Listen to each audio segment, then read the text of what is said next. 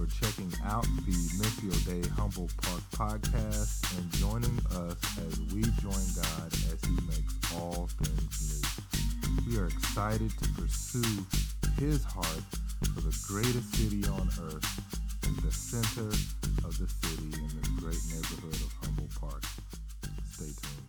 That God is yet doing amazing things among us and in us. It's like ridiculous that He loves us so much that we are still in preparation. I know it doesn't seem like it. I know it doesn't feel like it, but we are in preparation for good things. Now, what was the thing in the 90s is to always say is that revival is coming. Why? Because Jesus is coming back. I mean, people have been saying that for so long. He's not back yet. They're like, okay, it's going to be this abundance so Jesus can come back, because there was this feeling of it's time for us to get out of here. That affects us as believers in that we can't see the world with vision or with a salvific lens. We see it as a destructive lens. Oh, this is just a sign of the end. You know, the virus says everything is going to end at this point. It's all finished. But yet and still we have a Redeemer who does great things with very broken things. The very first Sunday of the year, last week, we talked about us being the brokenhearted. That so many of us have gone through some tough things and have been brokenhearted, and bringing that broken heart to the Lord. The same way that John did, the same way that he understood that he was paving the way for Jesus, and Jesus came in a way that he wasn't expecting him to look. Jesus didn't come with a Uzi in a tank. He came humbly riding on a donkey. A baby donkey at that. That's insulting Jesus. That he didn't come with this mighty, bigger-than-life persona, but he came humbly serving each and every person. What does that mean for us as we begin to receive Christ, as we create this reception for him? It means that we first prepare our hearts. Today I'm going to talk about a new era of activism, as we are looking at MLK Day tomorrow, and everybody's getting their MLK quotes geared up that they're not going to post any other time of the year because they only put them now. Maybe Black History Month they want to, but we're going to post them right now because to show how much into activism we are. But there is a new era of activism, and I think what that is that we begin to get our hearts right, which is a different work. And it's easy to go march out on the street sometimes and believe that the problem is always outside of me, that someone else needs to change, that it's someone else that they need to do things. If God only gave me this, then I wouldn't feel this way. When we've not dealt with unforgiveness in our hearts sometimes. We haven't dealt with all of the issues that come in life. Sometimes we need to go talk to someone. We need to go talk to a therapist maybe. All these things that we begin to walk around with in our lives, and we carry this heaviness, and it keeps us from receiving Christ, because a reception is an exciting time. And our frustration can't really go there. But we're called to prepare. There's a story in Scripture, and Jesus is telling this parable of the 10 virgins. And the 10 virgins are preparing to be a part of this wedding procession. The way it worked in the East is that you had an arranged marriage, right? That was the legal part. And then in the middle of the night, he comes like a thief in the night. In the middle of the night, the groom would show up, the bridegroom would show up to his bride's home, and they would go to somewhere for a wedding feast. And it was a time of celebration and procession in the streets. And everybody would join and gather together as they walked. And you have this parable that Jesus is telling, and we look at it sometimes as being very apocalyptic. And he's telling this in Matthew 25. And in Matthew 25, you have the parable of the sheep and the goats, where he's judging the nations. But this, he's talking about his second coming. You have 5 wise virgins and you have 5 foolish virgins. The 5 wise ones kept their oil for the night. They all fell asleep. These 5 kept their oil. Now, they're not getting married. They're most likely friends of the bridegroom or friends of the bride. And when a call goes out, then they run in the streets and join with everyone as they proceed to this wedding feast together. That there's something that happens where it's a big show, but it requires preparation before that time. That they have to have their oil ready to go. That they have to have their wicks long and ready to be lit and carry these lamps on these poles through the streets so they can actually light the way for this procession. And in Matthew 6:10, it says, and at midnight a cry was heard. Matthew 25, 6-10. And at midnight a cry was heard, behold, the bridegroom is coming, go out to meet him. Then all those virgins arose and trimmed their lamps. And the foolish said to the wise, give us some of your oil, for our lamps are going out. But the wise answered, saying, no, lest there should not be enough for us and you. But go rather to those who sell and buy for yourselves. And while they went away, the bridegroom came, and those who were ready went in with him to the wedding, and the door was shut. In this new era of activism, it is important for us to not surrender our oil. Is not to surrender the things that we have fought for. Father, I just thank you for this day. I thank you for your love. Thank you for preparing us. In Jesus' name, amen. That we all would see and think of this story and think what's going on outside in the streets is actually the most exciting part. It's the party. But unless the preparation is taken care of, then the party doesn't happen. Or if it does happen, then many are left out. How are we engaging with our preparation? That's definitely not as sexy as the party. Definitely not. We're like sweeping the corners of our heart. We are thinking of those relationships that we need to bring back. We are considering how we feel. We're considering what's in our hearts before we go out and make a mess outside of us that's the same as what's inside of us. But as God welcomes us in our brokenness and our brokenheartedness, there is no way to not receive his goodness at that point. I remember when I used to work for this company called Bedloft, and we would take these heavy appliances into college campuses, and we would also take these huge bed parts. It was like the hardest labor job I ever had. And sometimes we would finish a day and we had another day to work. We would get finished with this day. It's 1 or 2 a.m., right? But we had to load the truck for the next day because you don't want to come in the morning and load the truck. So we would come 2 a.m., we're exhausted. We would stop at the place that's already closed now, right in the UIC area to get some food. What is that? The Polish place?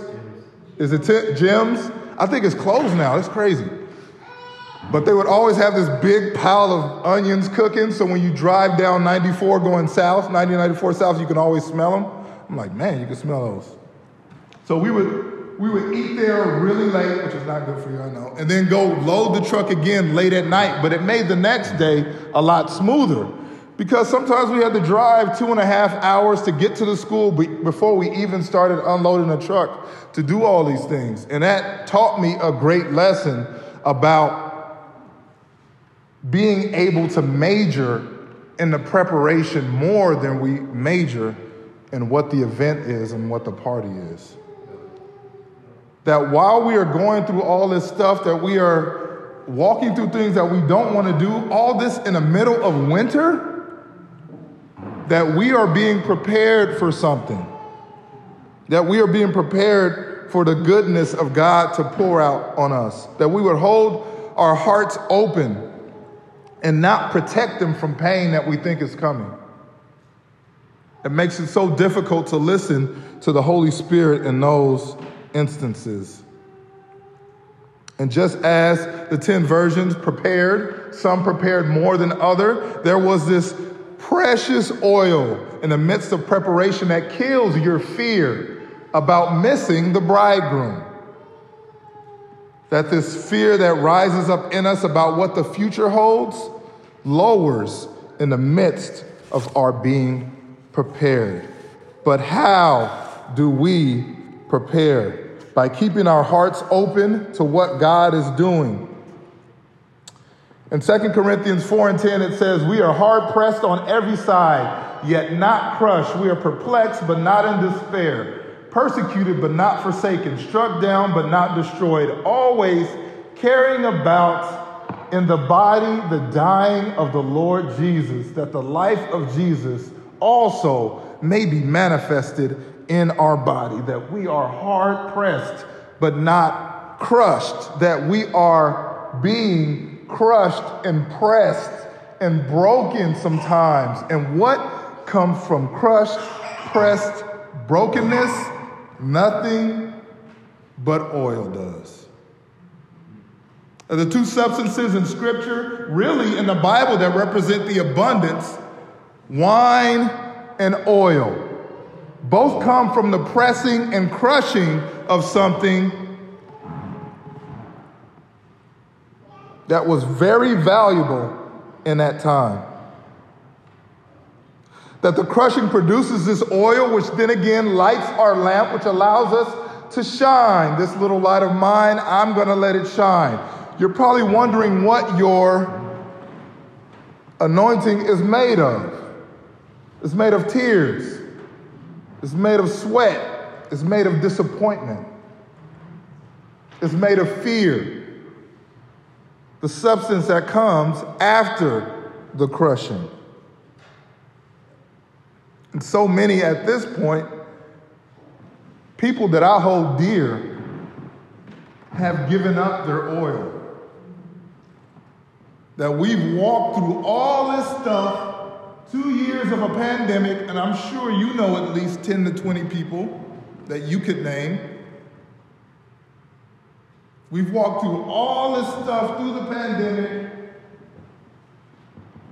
and folks is like, you know what, you can have my oil. That the product of all this that happens is given.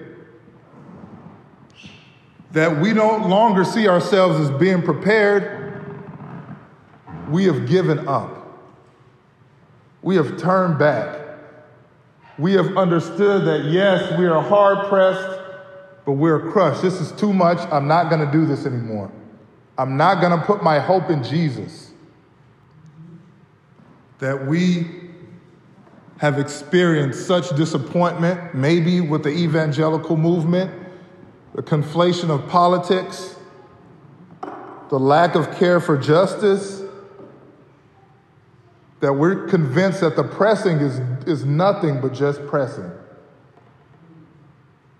But this is where anointing comes from. This is our inheritance. This is our legacy.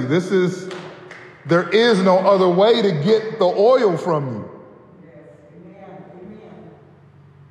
Jesus is praying in Gethsemane, which literally means oil press. It was located in the Mount of Olives in an olive plantation, and he is being pressed on every side, and he is sweating almost these drops of blood. But you know what is going to come from his body being crushed? An anointing oil that we still rest upon. When I talk about the lavish love, see the love that the Father has lavished on us. That is none other than the oil that comes from the Mashiach, the Messiah.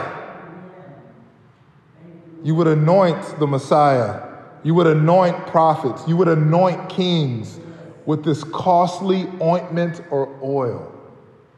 Costly.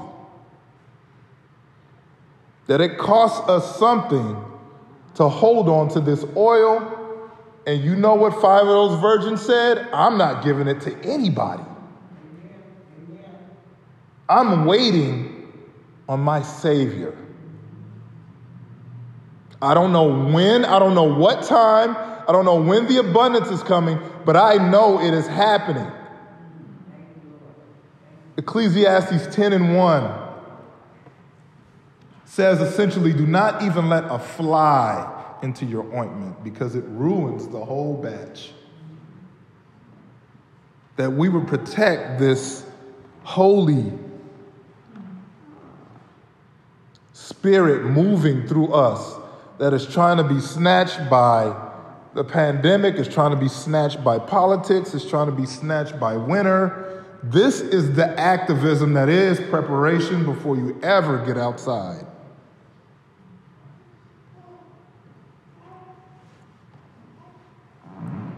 Seeing many people fall away and let what has happened in life be a reflection on the very character of God. That he just didn't want it to happen. He doesn't want us to be healed.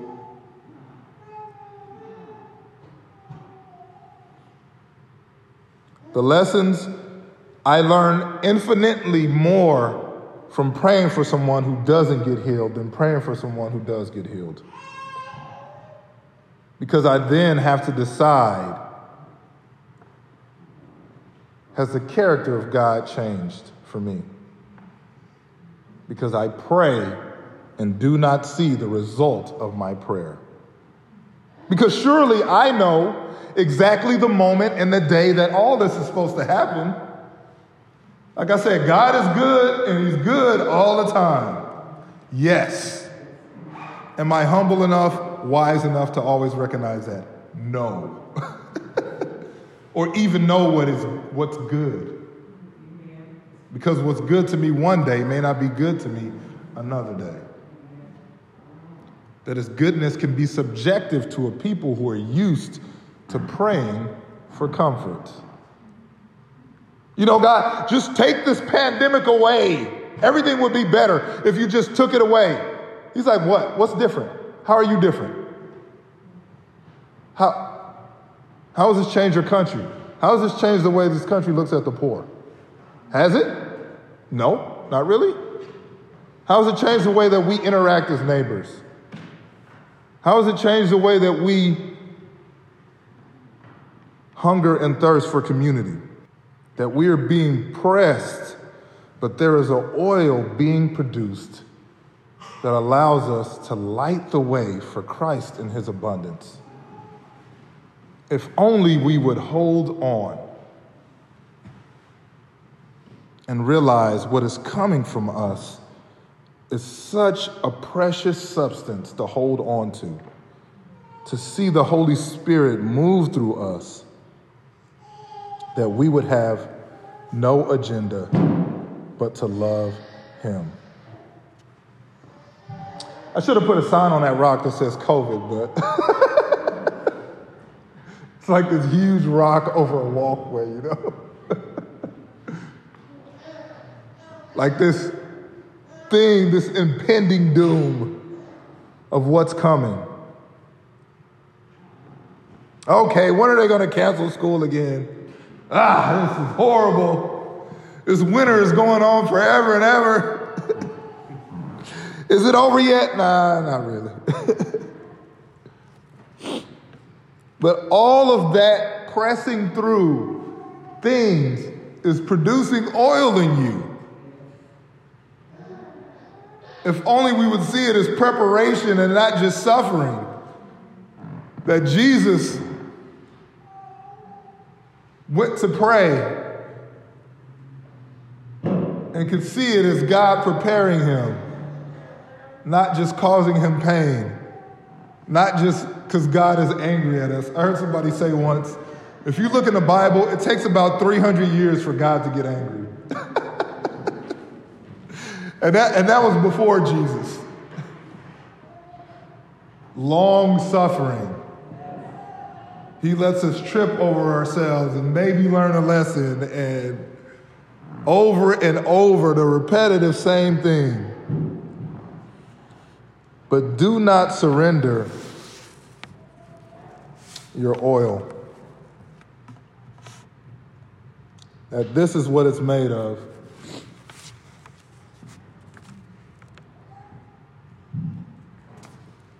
At the woman who broke the alabaster jar and poured it on the feet of Jesus. It was costly, yes, in cost. How do you think she would have gave? Do you think she would have gave that to someone she met on the street on the way to pour it at the feet of Jesus? Most likely no. Some say that it could be as valuable as a year's wages. How much more is your oil worth? The days where you didn't want to hear from the Lord. The days where you didn't want to believe that he was coming to save you or to comfort you. The days where you didn't want to believe this church would come back from the brink of extinction at all. All that is your precious oil.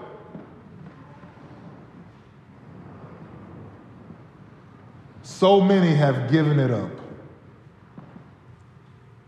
and just decided, you know, I've really just seen the church as a vehicle for my influence to go to the world.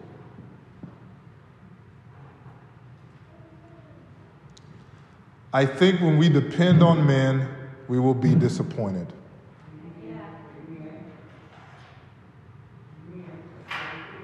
If you depend on me, you will be disappointed.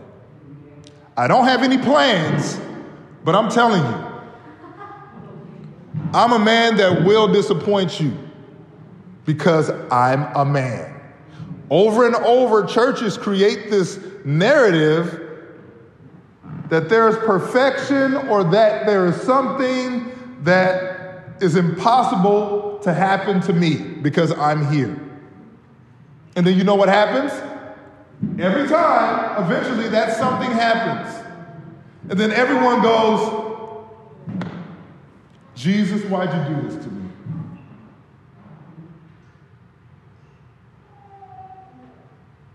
And I'm here as his representative, but also to encourage you, to implore you to seek out Jesus for your own. That he is giving us no agenda but him. The people turn away disappointed because these great leaders have fallen. They've been looking to them and not to Jesus. I've been in churches. I've been hurt. I've seen all this stuff. But you know what hasn't waned? My love for Jesus. Because I understand it wasn't Jesus doing that to me.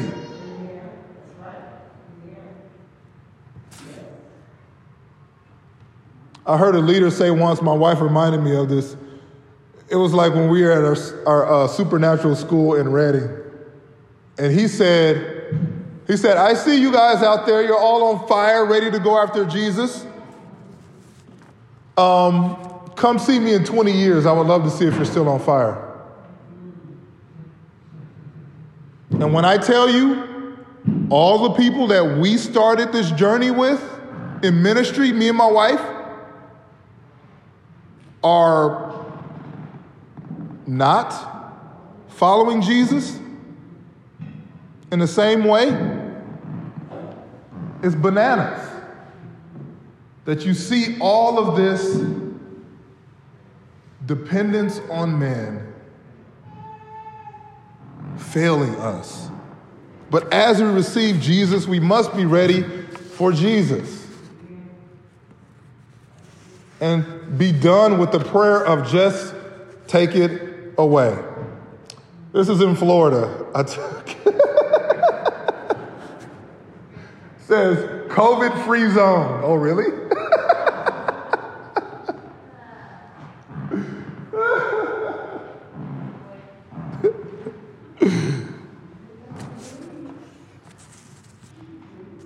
that God has called us into vulnerability over our ability. That we really find what we're made of when the church cannot hold its moral superiority over others. How can we really celebrate that? God is bringing you out. He blessing you. Turn to your haters and say, what? I thought I was supposed to love my enemies. Like, I don't need superiority over someone else to make myself feel loved by Jesus. That we would not even need men's and women's approval, but only our Savior, Jesus Christ. That we would remember that's all he needs. Maybe you wonder how I'm doing sometimes, and I come in here sometimes and it's like 4 people in here and how it's going. I feel like I've had some of the best times at church in the last few weeks than I ever have. Because my measurement is the very presence of God and the people of God gathered around loving Jesus. He is preparing us for something. But we got to realize that we are pressed, but we are not being crushed. That there is something pouring from our lives, an abundance that is pouring from our lives, even in this moment, and you got to stay ready so you don't have to get ready. We stay ready with this precious anointing that we can break at the feet of Jesus. So that when men disappoint us, they will, we don't completely lose our faith. And we don't completely lose our oil and give our waiting to someone else.